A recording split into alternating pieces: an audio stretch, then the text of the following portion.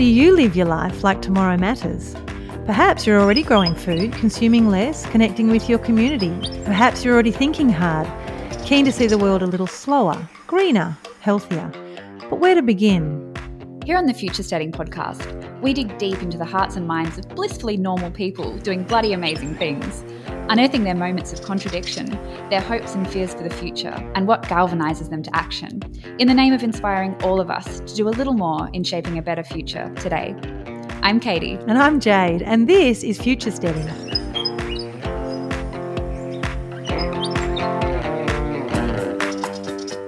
Hey, Future Setters.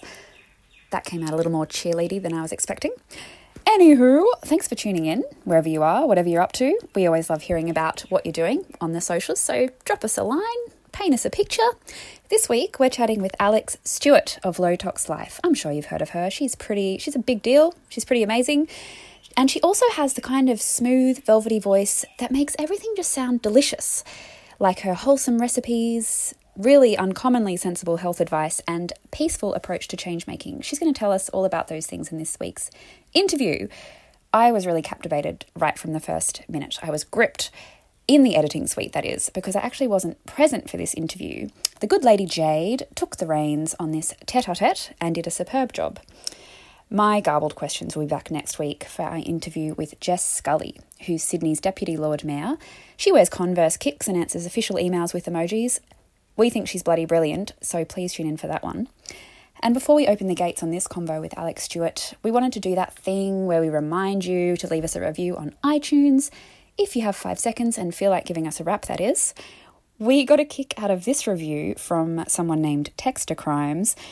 They said, "Can someone please make a cut of all the times a DJ says, 'I loved this song as a kid'? Not sure what show you're listening to, Texter Crimes, but we'll take the 5 stars. Thank you." And huge gratitude to everyone who shouted us a cuppa in the last couple of weeks. We're paying our bills like regular podcast professionals and have you to thank for that. Thank you very, very much to Our House in the Country. That's their handle on Instagram. Check them out. Who bought us 3 cuppas and welcomed us back after the festive break. Very civilly. Thank you so much. Sam bought us 5 cuppas and said, "My weekly source of inspiration, optimism, can-dos and just get stuck-ins." And then there's Andrew, Lisa, Anna, and a bunch of other legends who've supported the show recently too. You're all amazing. A big love from us. If you want to join them, you can just hop on to buymeacoffee.com/futuresteading. All right, Alex Stewart time, Low Tox founder, health maven, and honey voice changemaker. Up now. Enjoy. Alex Stewart, Low Tox Life. Of course, it's the book that should be on everybody's shelf, and there is another book coming. And in the guise of future steading, we couldn't talk to a better woman. So, Alex, welcome. Thank you so much for having me, Jade. No, you've been on my list since season 1, and I didn't get to you in season 1 because we just wanted to make sure we were doing the right thing and that we were on a track that was worth sharing with the world. But now we know we definitely are. We've got you front and centre. Now, you're based in Sydney. I am. I couldn't be more of a city girl if you tried. Which is perfect because I'm ensconced in rolling green hills, and it's really lovely to talk to people that have brought this future steading concept to life despite living in the city, because people say to me all the time, how do I future stead when I don't live on land? And so you will be the living, breathing example of that. And your book, every page of your book is that as well. Yeah, sure is. And it really is just to spell out how much everybody, every type of person in any type of location has a chance to reconnect to what helps us and the planet thrive at the end of the day. So how was your childhood? Where did your childhood begin that made you the person that you are today, that really has become as focused as you are on making small incremental changes, not just for you and your family and those around you, but a desire to influence everybody that could also have an impact? Wow. Okay. So there's a few little layers. If I look back to my childhood, a couple of clues that maybe down the track I would find a way to make an impact in the world. But really, when I was very little, I was born in London, then we moved to Chicago. Dad was given an expat position, and then his next expat posting was in Sydney. And when he came here, it was 1980. I was 5. He came originally on a kind of reconnaissance trip, went back to Chicago and said, I think we're really going to like it, and came down. Sydney was a bit of a village town back then. Imagine. It was, yeah. I mean, if you think of 1980, it was before a lot of things went wrong. There was no junk food aisle in the supermarket yet. You mainly still had, Mum says, because she's French and she's very passionate about lettuce, as we all are when we're Frenchies. It's like there is only one thing that unifies absolutely every single day of a French person's life, and it's probably having two things: having arnica in your handbag and having lettuce after every meal. You always have salad. And she came here and there was only iceberg lettuce in the shops. And she was like, what? She was horrified. Her world fell apart. Did she double her dose of arnica in her handbag to make up for it? Maybe. So we were very big city dwellers, like we always have been. And when we got here, I grew up very much as a child of the 80s. And because Mum was in Chicago in the real explosion of the ERA, so the movement of feminism and women having equal rights.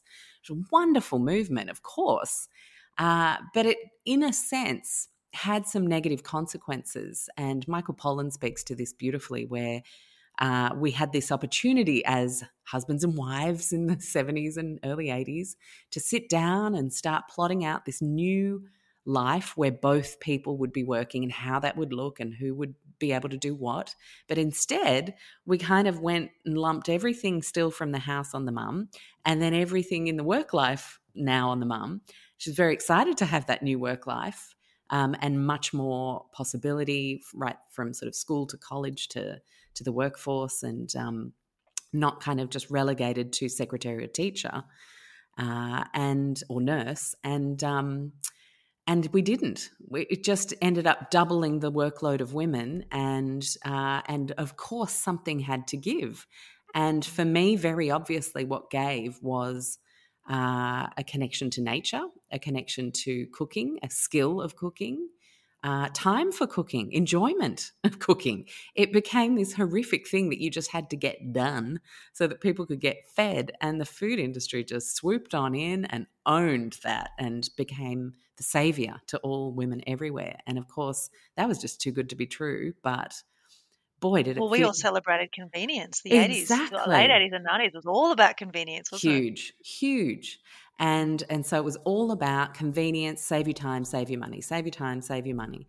But in the background, of course, we now know that was actually code for make us profit, make us money, make us profit, make us money, and disconnect humans from the rest of our planet in an accelerated way that had never happened until that point. So I lived through that 80s phase where it was so exciting that there were all these different bubblegum flavors and super exciting. Microwave meals. Oh my God, microwave popcorn. I lived on that stuff as a late teen. I used to microwave eggs. We had the Philips microwave cookbook. If I could, I didn't know there was such a thing. I can't say I've ever had a microwaved egg. And I think because we'd had that time in Chicago where everything was new and exciting and different, it all started in America and we followed its lead, unfortunately. We brought that with us to Sydney, I think, and through no fault of Mum's own. We were the family that always had the new and exciting thing. We were first to have the microwave, first to have a computer, first to have anything that was progress and exciting and new. We had it. I had a Hubba Bubba bubblegum collection. That was kind of, a really exciting thing for me to do with my pocket money. So I did not. So that could have tipped you in two directions. That could have sent you into the direction of elated joy through consumption, endless consumption. Yeah. But it didn't. Well, it did in the sense that was kind of how I grew up. My sort of awakening, if you like, started when I was a late teen and I started to it's that sort of age where you see that, maybe adults actually don't have this all figured out. And maybe that government really isn't doing the right thing by people by doing that thing. And, there's corruption, like that person lied and we know they lied. So why do they still get to be in a position of CEO or prime minister or president? And you start to kind of become a bit jaded. I did anyway in my 15, 16, and I connected with that whole Bono and Geldof era of wanting to do something counterculture, really good in the world, in a world that sort of was quite gross in the late 80s and early 90s. And gosh, there's a lot of gross stuff happening these days, isn't there? But and it's shared through social media. oh my goodness! Oh my goodness! Let's just not even start. It feels like people being allowed to lie and hold highest offices in all the lands is on steroids these days. But I remember then, sort of, because I was a musician, I think social justice became really important to me, because the musicians of the time that were the most famous ones were doing incredible work to try and move the needle on things like poverty, wars in Africa, to try and undo some of the horrible damage that colonialisation did to those countries and that continent. And that really moved me. And for the first time, I was kind of moved by something much bigger than myself. So I'd say that was my first moment of feeling like I wanted to be connected to something big, much bigger than me and my boring, simple little life doing daily things. And so I started to, I joined Greenpeace and I did those sorts of things at uni. But I started to also feel like there was a desperate anger in a lot of people who were trying to do good, and that never sat right with me, with the people that I happened to meet at that time. And I was convinced that you could do good in a peaceful way. It had to be possible. It had to be possible not to... Just peaceful or joyful as well? Joyful, absolutely. It never energetically sat right with me to push and shove your way into justice, or push and shove your way into... I was a big fan of Gandhi. I found him fascinating, how much change he managed to make so peacefully. And so I was wondering, it sort of flowed in and out of my consciousness. But then, of course, you finish uni, you start adulting. I got the serious boyfriend, moved in, we were doing that whole future planning of that type of life. But then everything kind of went horrifically wrong when I was 25. He dumped me. I was devastated. I had a year that I had to get over it. But it was the best thing that ever happened, because really getting busy adulting and starting to tick off society's checklist was me with my eyes wide shut. It really was. And it wasn't me. And I had lost that beautiful teen vibrancy. And I think a lot of us do. Just fitting into those boxes and those expectations that are set by broader parameters. Yeah. You think, well, I'm this old now. Yeah. So I better start doing these things. And how sad is that? It's just so sad. I know, but do you know, I do still hear myself saying to the boys, it's time you grew up a little, and you're 14 now, so surely you should be right to be... And I think, what am I saying? I need to be encouraging them to just push boundaries. Yeah, absolutely. I mean, as hard as it is as a parent, those boundaries are really important to push. We want to raise critical thinkers and people who question authority in a healthy way. Questioning authority, there's an unhealthy way to do that, of course, as well. But so do you think you were raised to challenge status quo and to question authority? Yeah, thanks to my dad being, he stepped away from working for someone and had his own business. So I think that by definition makes you a bit of you make your own rules, you set your own self up for life. And your family. So I wasn't scared to do things my own way because of Dad's example. Mum, extremely well-read, very opinionated, was never afraid to have a controversial take on things or debate topics. In French culture, something I've grown up with, thankfully, you debate, and you debate hard, and you debate smart. You have to have facts, you have to back yourself and back your points up. And then everyone loves each other at the end. It's okay to have disagreements. But respectfully. Respectfully, exactly. And you listen when the other person's talking. And we're not doing that now. Everyone's just shouting. No one's listening. And it's really, I find it, I end up like the child hearing their parents fight and on the fetal position in the floor in the corner going, please make it stop. That's me. I feel it so deeply, these horrible energies. But luckily, and no one in the fetal position can listen to anything no, or enact change or exactly. bring others on the ride or create a culture that we all aspire to. Or so you're best to get out of the fetal position and stop being yelled at, aren't you? 100%.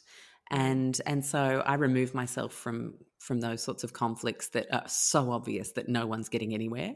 I just think it's it creates more fire for them and makes them appear to be more important than they actually are. I want to find people who want to listen and who want to talk so I can listen to different points of view. That I'm all up for. So I think through the musicians and having fangirl status on people like John Lennon, who was just one of the most amazing change makers in the 60s and 70s, and just seeing the social change that musicians cared about as artists. And I think we often see artists having a much stronger moral compass often because they feel the pain of humanity.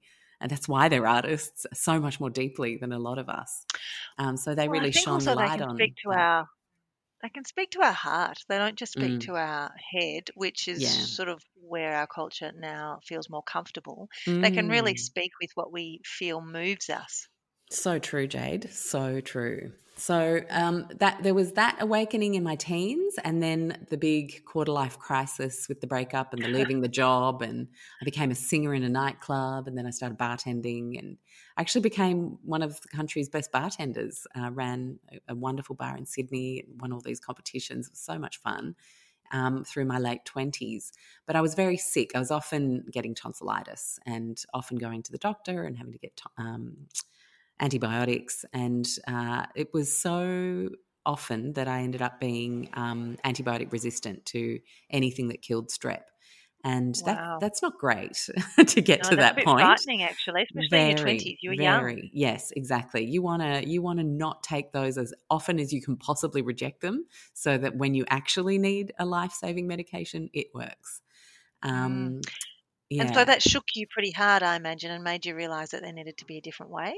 It did, because I had actually been on the third round of them at that point when they weren't working. So my tonsils were touching and no one could figure out what to do other than to remove them. And that was finally being tabled as an option, which thankfully I never had to do that because I'm not a fan of removing body parts. Everything has its place if you can possibly keep them. Obviously, sometimes that's not an option, and that's what modern medicine and the miracle of it is for in those situations. But luckily, a friend was over dropping me some soup, and she said, maybe you need to see a naturopath. And I was like, imagine. What is that? No idea. Like these days, they're on every street corner. It's amazing. But back then, it was really quite taboo. And I had to travel across Sydney to find one. And she was amazing. She asked me questions for about 40 minutes before talking. I was like, imagine thinking about wow. you holistically. And asking you what your stress levels are like. Yeah, so that was different. So many questions. I was shocked. Like, why did she need to know how I was born or whether I had breast milk or formula? Like, why? What are these questions? Where is this going? And she was just helping to herself construct a picture for what my potential physical limitations might be and what body systems might need some support to get my immune system online. And she gave me some revolting herbs and a couple of different immune supports, like simple stuff, zinc and C, and some herbs. And I was better in 3 days, and it was just unbelievable. I remember just being so blown away by that. And so do you consider that a line in the sand moment? Do you think that's actually where I turned into 100%. A different direction? Because she made me quit gluten to see, because there was some emerging research, and which, 17 years ago was very emerging, that non-celiac gluten sensitivity, which appeared to be linked also to the extreme hybridization of that particular grain, for the purposes of yield and, in inverted commas, feed the world push. Transport. Long supply chain management. Yeah. There was emerging research that gluten seemed to feed Streptococcus bug. And if you had a propensity to have overgrowth, then if you remove the gluten, perhaps you could avoid recurrent infections. And so she said, just let's do 3 months. Let's give it a go. And I did, but it was the hardest 3 months ever because I was like dunking my little Lean Cuisine pouches in the hot boiling water. I was eating microwave popcorn. I was eating, I was having those Up and Go poppers. I mean, I sometimes made myself, some, of course, veggies, and I wasn't unhealthy by the definition of a 90s, early 2000s chick. Lots of veggies and good proteins, but still had quite a bit of junk, and all of that junk had gluten in it, all of it back then.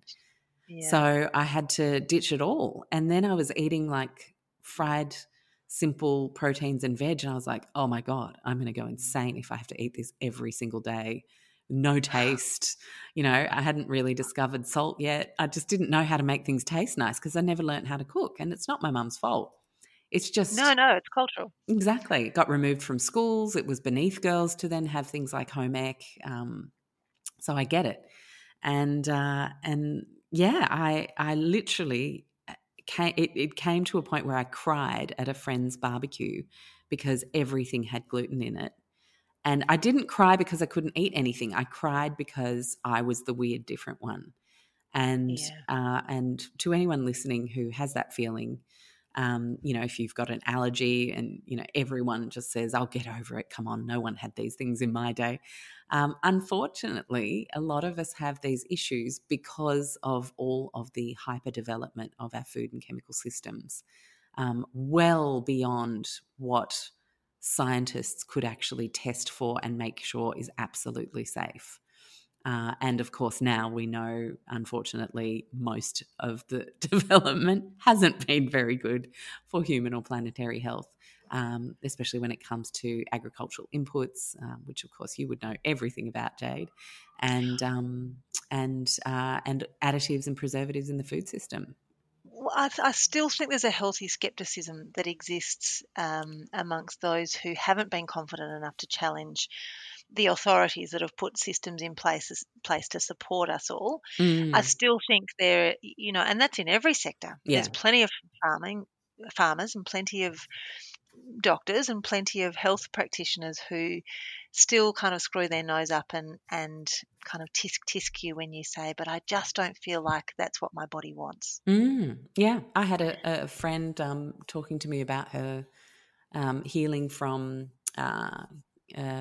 lymphoma, and she had her radiation and everything, but also did her alternative therapies, like nutritional therapies, etc. And her oncologist said there's absolutely no need to worry about your diet. Just eat whatever you want. Yeah. You're done now. The cancer's gone. And she was just devastated because she knew that there's actually so much you could do. And what we're putting in our bodies creates our bodies. So it's just basic cell renewal understanding. So it really is, as you say, it's not, we're not done trying to challenge this massive status quo. I think we're only just at the very beginning, actually, to be honest. Although you're no longer hoodoo and, fish beating alternative thinking, quack. I think we're only just at the beginning. We're just beginning to realise how much we don't know and how interconnected our body parts are and how interconnected that is with the food that we eat and the environment we surround ourselves in and the way we manage our stress and the toxins in our home. And that leads me to the fact that you wrote a book called Low Tox Life. And you weren't just talking about synthetic chemicals. You were talking about every element that actually interjects into our everyday. Yeah. And so when I had quit the gluten and realised, oh my gosh, I don't have tonsillitis anymore, I then sort of started to really become a good cook and then started to question other things. Started to question my personal care once I was pregnant, especially because I was thinking about what I might get for my son, and started researching everything. And I just couldn't believe how many aspects of our lives weren't set up for us to thrive through what we were putting in us, what we were putting on us. then you look at the water we're drinking, then you look at what you surround yourself with, your home, your pillow is full of microplastic dust.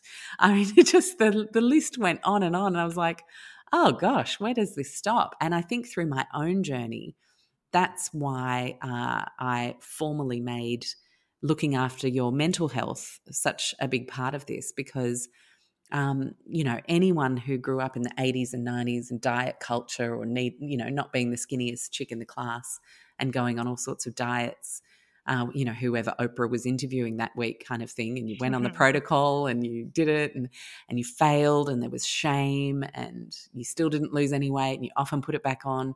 There's a lot of stress and negativity that can come in change making if you're not setting yourself up in a positive way first. That foundation's critical. So critical. And so I remember when I ran my first e-course, 6 and a bit years ago now, and I remember calling it 30 Days to Your Low Tox Life. And we had literally 30 days of topic a day. And I remember just how much psychological coaching I was doing in the group. And I was thinking, okay, this title needs to change, because this is not a 30-day journey. It's a decade-long journey if you're going to be really realistic.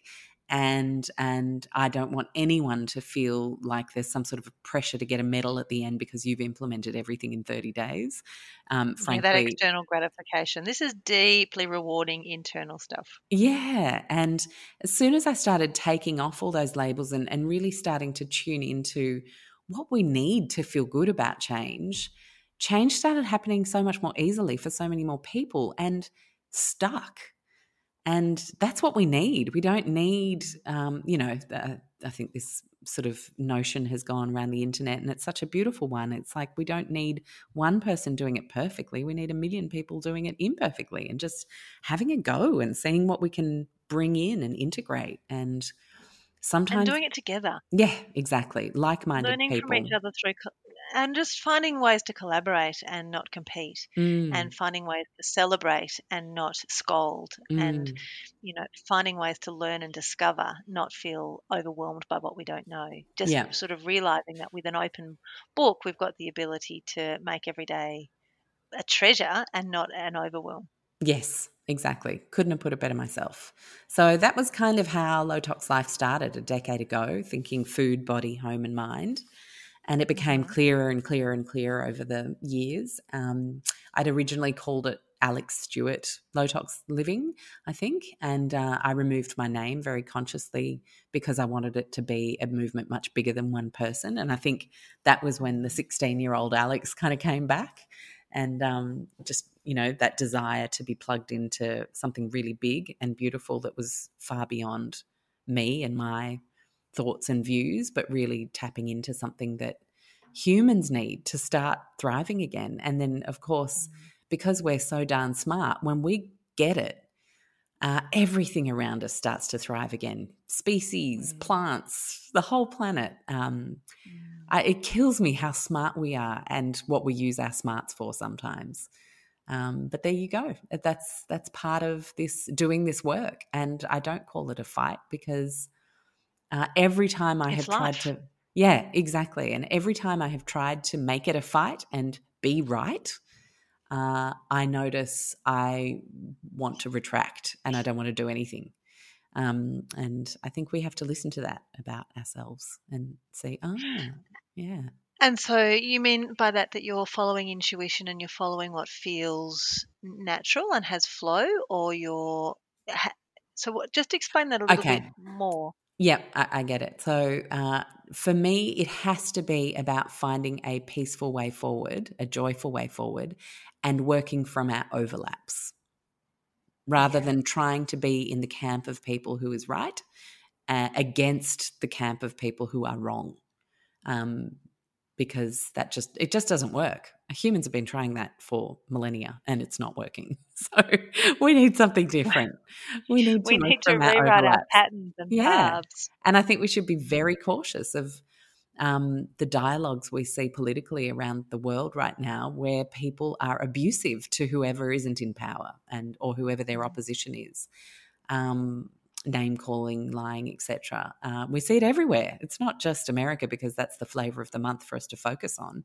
It's everywhere. And I like the politicians who actually talk about the issues, talk about the overlaps, and talk about how we can all move forward together in a productive way where really, if we think we're always going to be able to get our way in this life and have one party or one friend or one partner and every single thing we're going to agree on, we're lying to ourselves. So we actually need to reconnect to overlaps and working from them. I'm a big believer in that. It leads me to talk about community because, as you say, we can't always agree on everything all of the time. And that for some people is confronting, and for other people it's exciting, and for other people it's an opportunity to learn or to share knowledge that they have. How do you build community around, because you have a zealousness that has sort of an open-mindedness and a willingness to take other people's ideas on, but open-mindedness can also easily lead to overwhelm, and also it can sometimes feel unsafe. You can sometimes feel like you don't have yourself surrounded by people that have got your back. So how do you build community so that there is still that balanced open-mindedness and willingness and desire to learn from each other, but so that you feel safe? So I have a couple of boundaries where there are a couple of topics that we just don't discuss in any of our course groups or online because, again, I'm passionate about the overlaps, so I don't want to focus our community on anything that causes great divide and just has people against each other. So I'm very, very insistent on steering the ship away from things that could cause divisiveness. And I'm just really positive, I think, and joyful, and I think and optimistic. And I think if you lead from the front with those characteristics, you encourage an optimistic and joyful community and people who celebrate what's good. And that's how we crowd out the not so good stuff rather than bitching about what's bad all the time. Just keep doing good. Yeah. And I think that's honestly why it works because, I mean, I had to ban someone from Facebook the other day on my page. It's got just under 70,000 people. And it's the sixth person I've banned in 10 years. So wow. It's really just not a community that attracts trolls or people who just are negative for negativity's sake or argumentative just to be right. It just doesn't happen. And I think that's because of my own core values. And so because that's on display, because I'm literally the person posting the posts, it's kind of hard to get angry at that, I guess. I want to ask you a little bit more about that. When you are the person that is on display and when you are the person that has a book to your name that very clearly stands for something, and when you are just trying to be human in your everyday life, do you ever feel daunted or drowned in the identity that's been created? That's a really interesting question. So I don't think I feel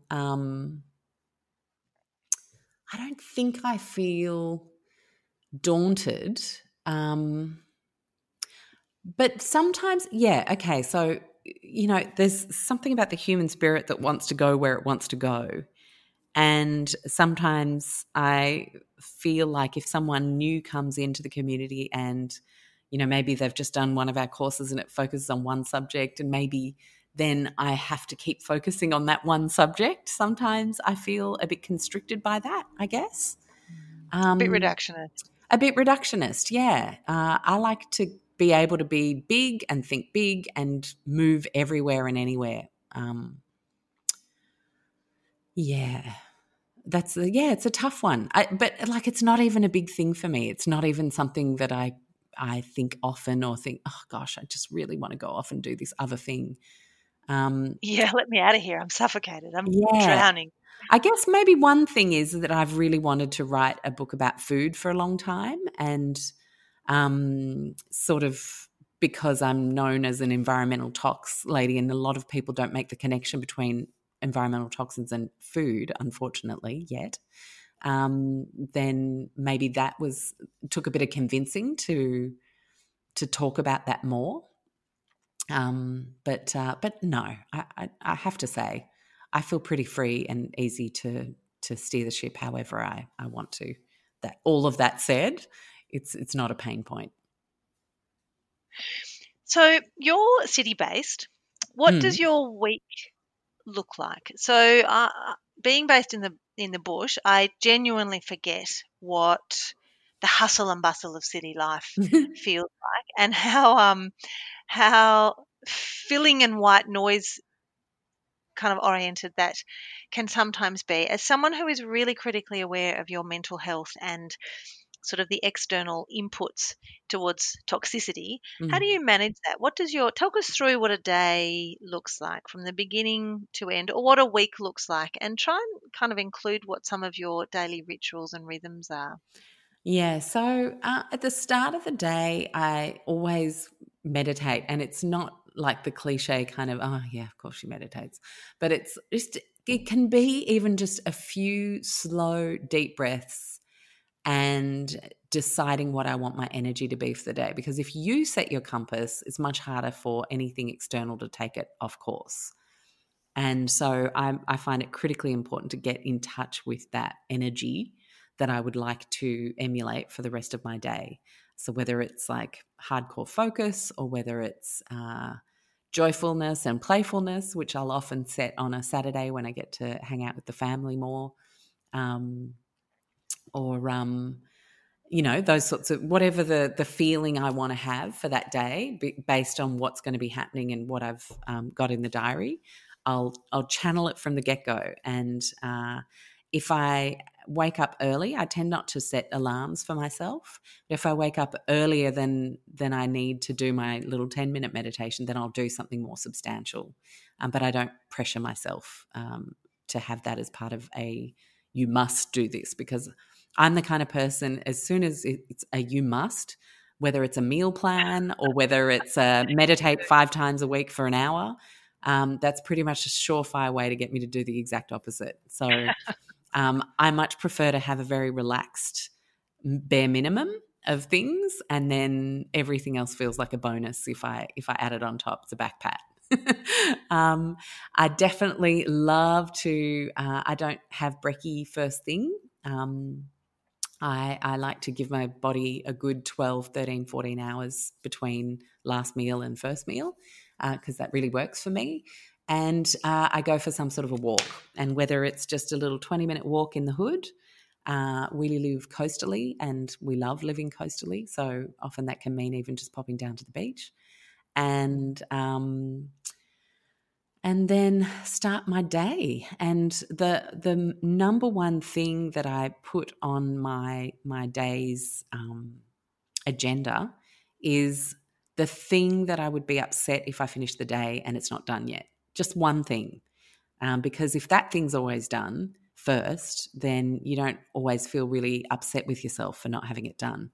And tangents can take hold and they can be delightful to follow the path of using your sniffing nose.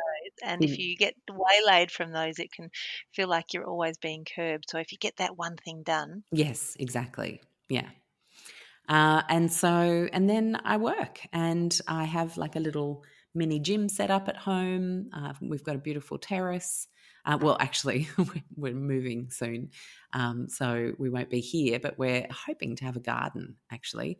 It's very tricky to find a house on ground level that isn't water damaged or has any kind of mold or moisture in the walls.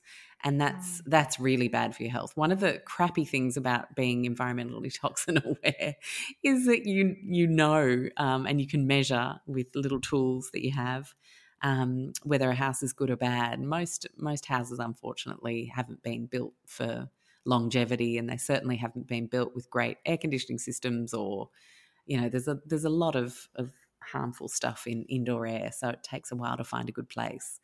That's country or city, and any city.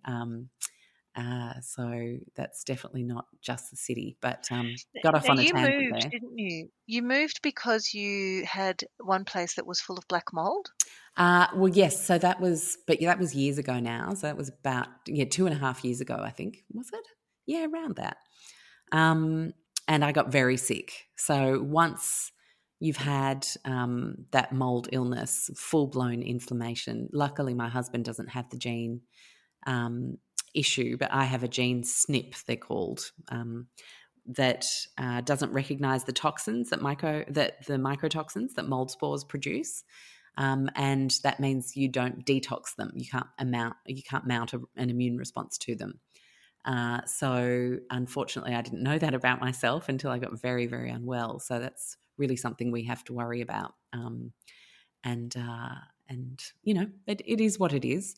But we moved recently out of a lovely apartment, but we had done the COVID move down to the country to hang out with mum and dad for a bit. But unfortunately, all the schools went back really fast. So we had to come back up to Sydney, moved in, and then I felt really unwell. I was like, what is going on? It's just like the mold inflammation. But, we're in a 2-year-old beautiful apartment, top of a hill. Like, it couldn't be better for someone who suffers from mold issues. And unfortunately, that's when we found out there were 5 concealed phone towers 80 metres across the street. And that's intriguing. So that impacted you in a similar way. Yes. So basically, chronic inflammation or an inflammatory cascade, it's very similar to what people experience or describe they experience with COVID-19 who have a negative experience, like a really negative experience. Very similar inflammatory cascade occurs involving different interleukins and all sorts of boring biochemistry speak. But and so short of breath, like just can't catch a deep breath to save myself, and twitches and tremors and night sweats and all these horrific things. And, had a full panel blood test. Everything's fine, a little bit of inflammation and histamine. Unfortunately, our modern basic blood tests don't really pick up big things. In the US, they have all sorts of fantastic tests. You can really pinpoint stuff, but we, through fault of small population, just don't have the same resources, unfortunately, for people who are chronically ill. So I'm now wearing this really funky EMF protective tracksuit while we look for a new place, because if I don't wear it, I feel like I'm living inside a microwave. And I've never had a consciousness of having electromagnetic sensitivity. I work on a computer practically full time, but that close range of the towers, I guess, just must have pushed me over the edge. And has an impact. You hear those stories about people, and there are a lot of activists on the ground fighting these towers being put up at the extent to which and speed of which they are. And I 100% understand why they're upset, frankly, because it feels horrible and really quite scary. So you're lucky, or not lucky so much, but I know what you're going to say. Yeah. Well, it's wonderful you were able to get to an answer. Yeah, really fast as well. Because that can torment people for years and years of not knowing, because we don't have the ability to accurately pinpoint exactly why people are feeling not quite right. They don't feel 100%, but the life still goes on. They're a bit foggy, a bit fatigued, a bit nauseated, a bit dizzy. They're all sort of okay, and I can live with it. But yeah. So kind of good to be a canary in the coal mine where it happens badly and it happens fast and you have to figure it out. Otherwise, what's the alternative? I don't even want to explore it.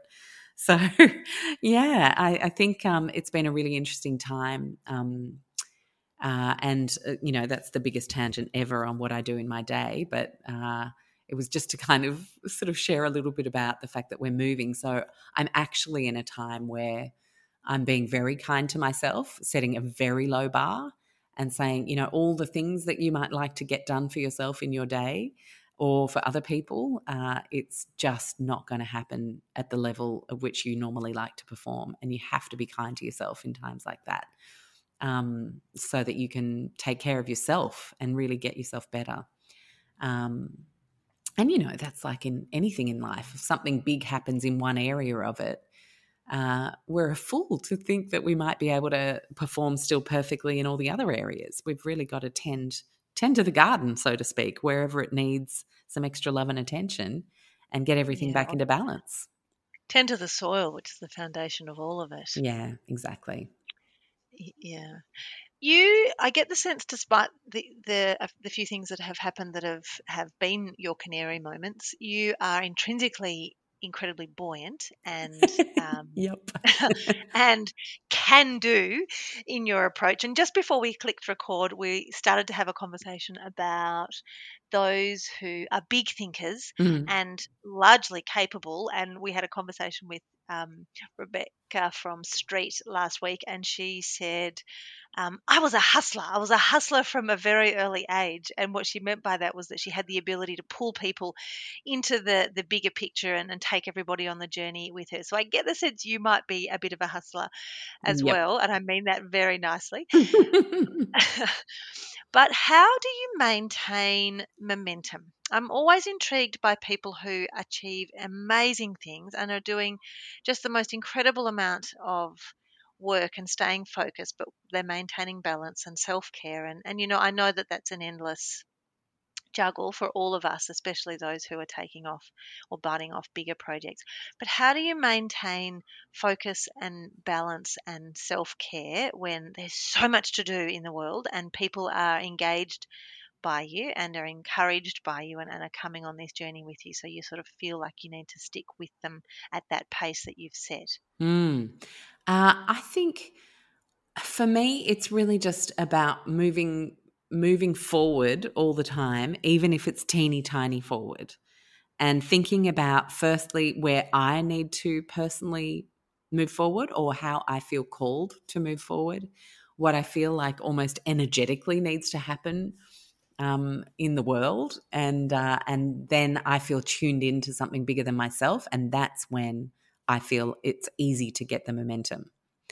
If I don't feel tuned into something bigger than myself, really like feeling that there's a much higher purpose for us all to do this work on the ground, even though it might seem completely trivial to, ditch a few packets and move forward to more produce-based eating or switch out your shampoo. Like these might all seem quite trivial, but if you tuned into the bigger picture, then you don't forget where you're leading everybody. And I think I need to do that work quite regularly, whether it's journaling, whether it's meditating, setting intentions, or learning, doing some learning myself, listening to a great lecture, for example. Like, while I'm writing my book now, I every now and then I just think, oh, what am I doing this for? What do people need this for? What is missing that this could help provide? And I do some work and watch a great lecture. It might be listening to one of Charlie Arnott's wonderful podcasts, or, and really hearing from farmers on the land doing incredible things to turn landscapes around. A couple of weeks ago, I went to a lunch and I met Peter Andrews and we had a chat. And so if I fill my cup up with something much bigger than me and with incredible examples of success around the world, then I can bring it back down to the granular level, helping people with the day-to-day stuff, if that makes sense. Yeah, it does. And do you feel like the day-to-day stuff is where people are really seeking support? Yeah, absolutely. Just the motivation to keep going. It's Brene Brown has pinpointed this, that doing things that are different to the mainstream people around you is one of the hardest things you can do. You're ridiculed. You don't have as much access to the things that you seek. Everything's harder, usually more expensive, usually more time consuming. And to fight this, and I use the word fight as in energetically, this huge time convenience, budget saving culture that has been built for decades. It's a big energy shift, and people really need ongoing motivation and support to remember why we're doing it, I think. And so when did you decide that you had a voice that people really resonated with, and that the way in which you explained these small day-to-day insights had the ability to make change and genuinely bring about a cultural shift, social shift, financial shift, genuine health shift. I think it's funny. People called me Dr. Alex at school as the person that people would always just come to for advice. And they would know that I would have gone to some nerdy depths to help them. And then in my first job, I remember I would write everybody's Valentine's Day or birthday cards to their partners because they could never quite express into words what I was able to say for them once I talked to them about their relationship. I wonder how many people knew that they were getting a letter by a ghostwriter. Ghost written birthday card from their girlfriend. Shout out to everyone at Grace Brothers Chatswood. Isn't even a Grace Brothers anymore, but those were the days. I just was always someone that people confided in for the really difficult stuff in their lives, the things that they just found really hard to do themselves or to navigate. And I don't know why, but I guess once I started connecting to incredible scientists and doctors and environmental scientists and farmers, and really learning about this way that we could start implementing that would take us in a new direction that would ensure health for many generations to come, not just for us, but for our environment. I guess let's just be honest, that's a really complex topic. It feels huge. It feels like an elephant that you could never possibly break down into. And I've always hated that metaphor, actually, so I'm really shitty with myself for using it one bite at a time. It's like I don't want to eat the elephant, but you know what I mean, like a huge or a problem. spider's web. It's like a spider's web, and everything is connected. And when you start on one little tiny part of the web, it feels okay. And then Much suddenly, better. when you step back and look at the whole web, you think, "Wow, it's actually beautiful," but it's all intrinsically interconnected. Yeah, and it can be very overwhelming. You think, "Great, I've got my food sorted. I've ditched the additives. Oh, my personal care. Oh God, cleaning product. Oh gosh, everything in the house.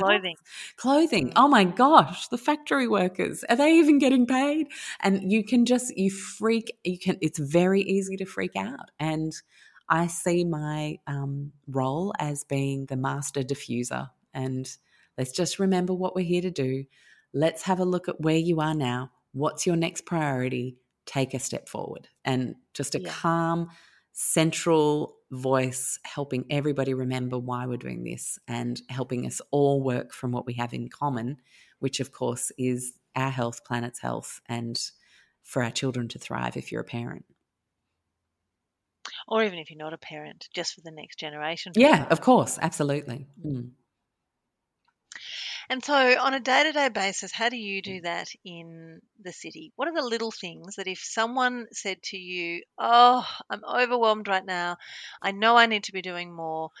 What can I do? I'm living in an apartment. I'm in the city. What are the small things that I can do to give me a sense of relief and know that I'm contributing to the bigger picture?" So I think if you're in an apartment, that's always a bit more challenging because you can't easily grow your own food. But if you have a balcony, you can grow a shed ton of food on a balcony. It's just about actually wanting to. And often people feel overwhelmed because they just don't have the vocab yet. And so I'm a huge fan of if there's something you really, really want to do, like grow some food, a substantial amounts where you could kind of, something really easy in the summer, for example, tomatoes and cucumbers that you would use a lot, then start going to the odd workshop. Bring your kids so that you don't have to try and figure out what to do with them that day. Make it a family mission and start to connect to the skills that you need to do something like that confidently. Because often we just go and buy seedlings from Bunnings. We put them in a pot. They don't grow. Why? I can't grow anything. I've got a black thumb. Done. And then no one ever tries to grow anything ever again. And so, you got to go to those workshops. And there's so many councils all over the place. Put them on. Grab yourself something like the Edible Balcony book by the gorgeous Indira Naidu. There are so many helpful resources. Kirsty Alf is doing great work in that field down in Victoria as well, actually, and selling beautiful little grow kits and all sorts of stuff that makes it easy for people. So I think, growing something is a really beautiful way to connect and to feel like, and even if it's not going to be food, raising any kind of plant is going to be better than no plants. Anything you can take responsibility for and grow is just part of that beautiful life cycle, carbon sequestration, all the good things. So I would say grow something. And my next thing would be to connect to how you can get rid of food scraps without them going into landfill. That's probably one of the most important things all city people can do, because food scraps going into landfill equals methane. No matter whether it's a vegetable or a meat or whatever, it all is going to end up bad news and sandwiched between a whole bunch of stuff. The next thing that you could do to actually solve that is either decide whether you've got a bit of a garden and you could maybe do a worm farm. They're probably the easiest ones, or a compost bin. I've never met anyone that the little Bokashi bins are big enough for. So I would just skip that whole shebang and go either worm farm, proper compost bin, or tapping into something like the Share Waste app, where you can actually get your scraps collected in the city. And there are so many wonderful initiatives. In New York, for example, you go to their busiest market in Union Square and you bring your scraps, and then they sell you compost to pot things if you want to pot something. But if a city like New York can do it, anyone can do it. Yeah. We can make it together happen. with the rest of you in your apartment block and see whether or not between you all you can come up with something. Exactly. That's right.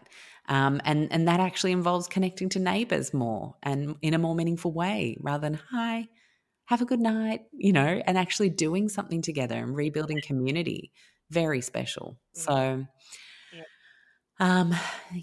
I think that's huge, getting that food scrap situation sorted, because we do not want that going to landfill. That should be forming the basis of wonderful new life, microorganisms of all kinds, fungi, if we make sure we look after it properly. I think we've got to see scraps not as rubbish but as a gift, and I think that's something very powerful for city people to do.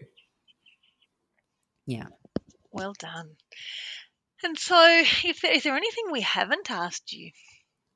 Gosh, well, we could talk forever, but I guess maybe just a couple more tips on what you can do in the city.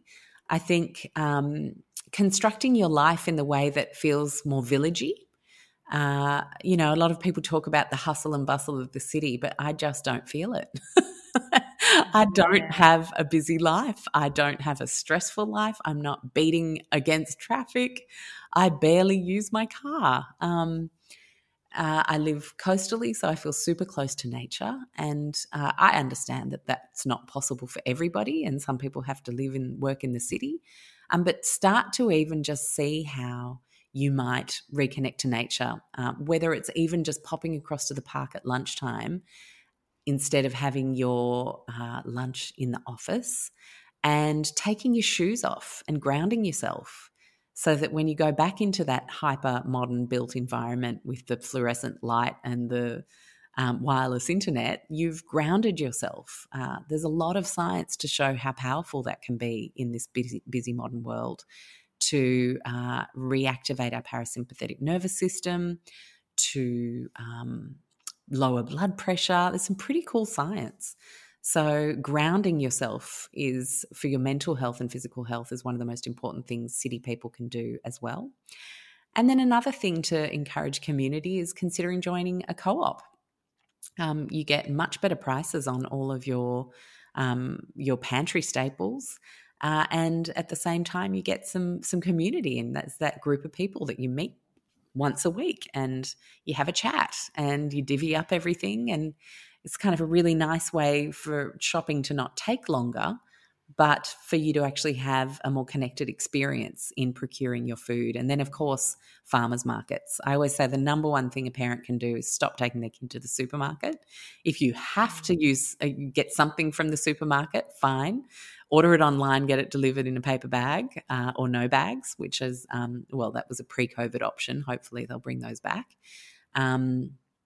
And then when you do shop for food with your child, you make it a farmer's market, even if it's once a month, so that what they're seeing is talking to farmers is what you do when you shop for food, not a picture of a monkey on a cereal packet in a supermarket aisle.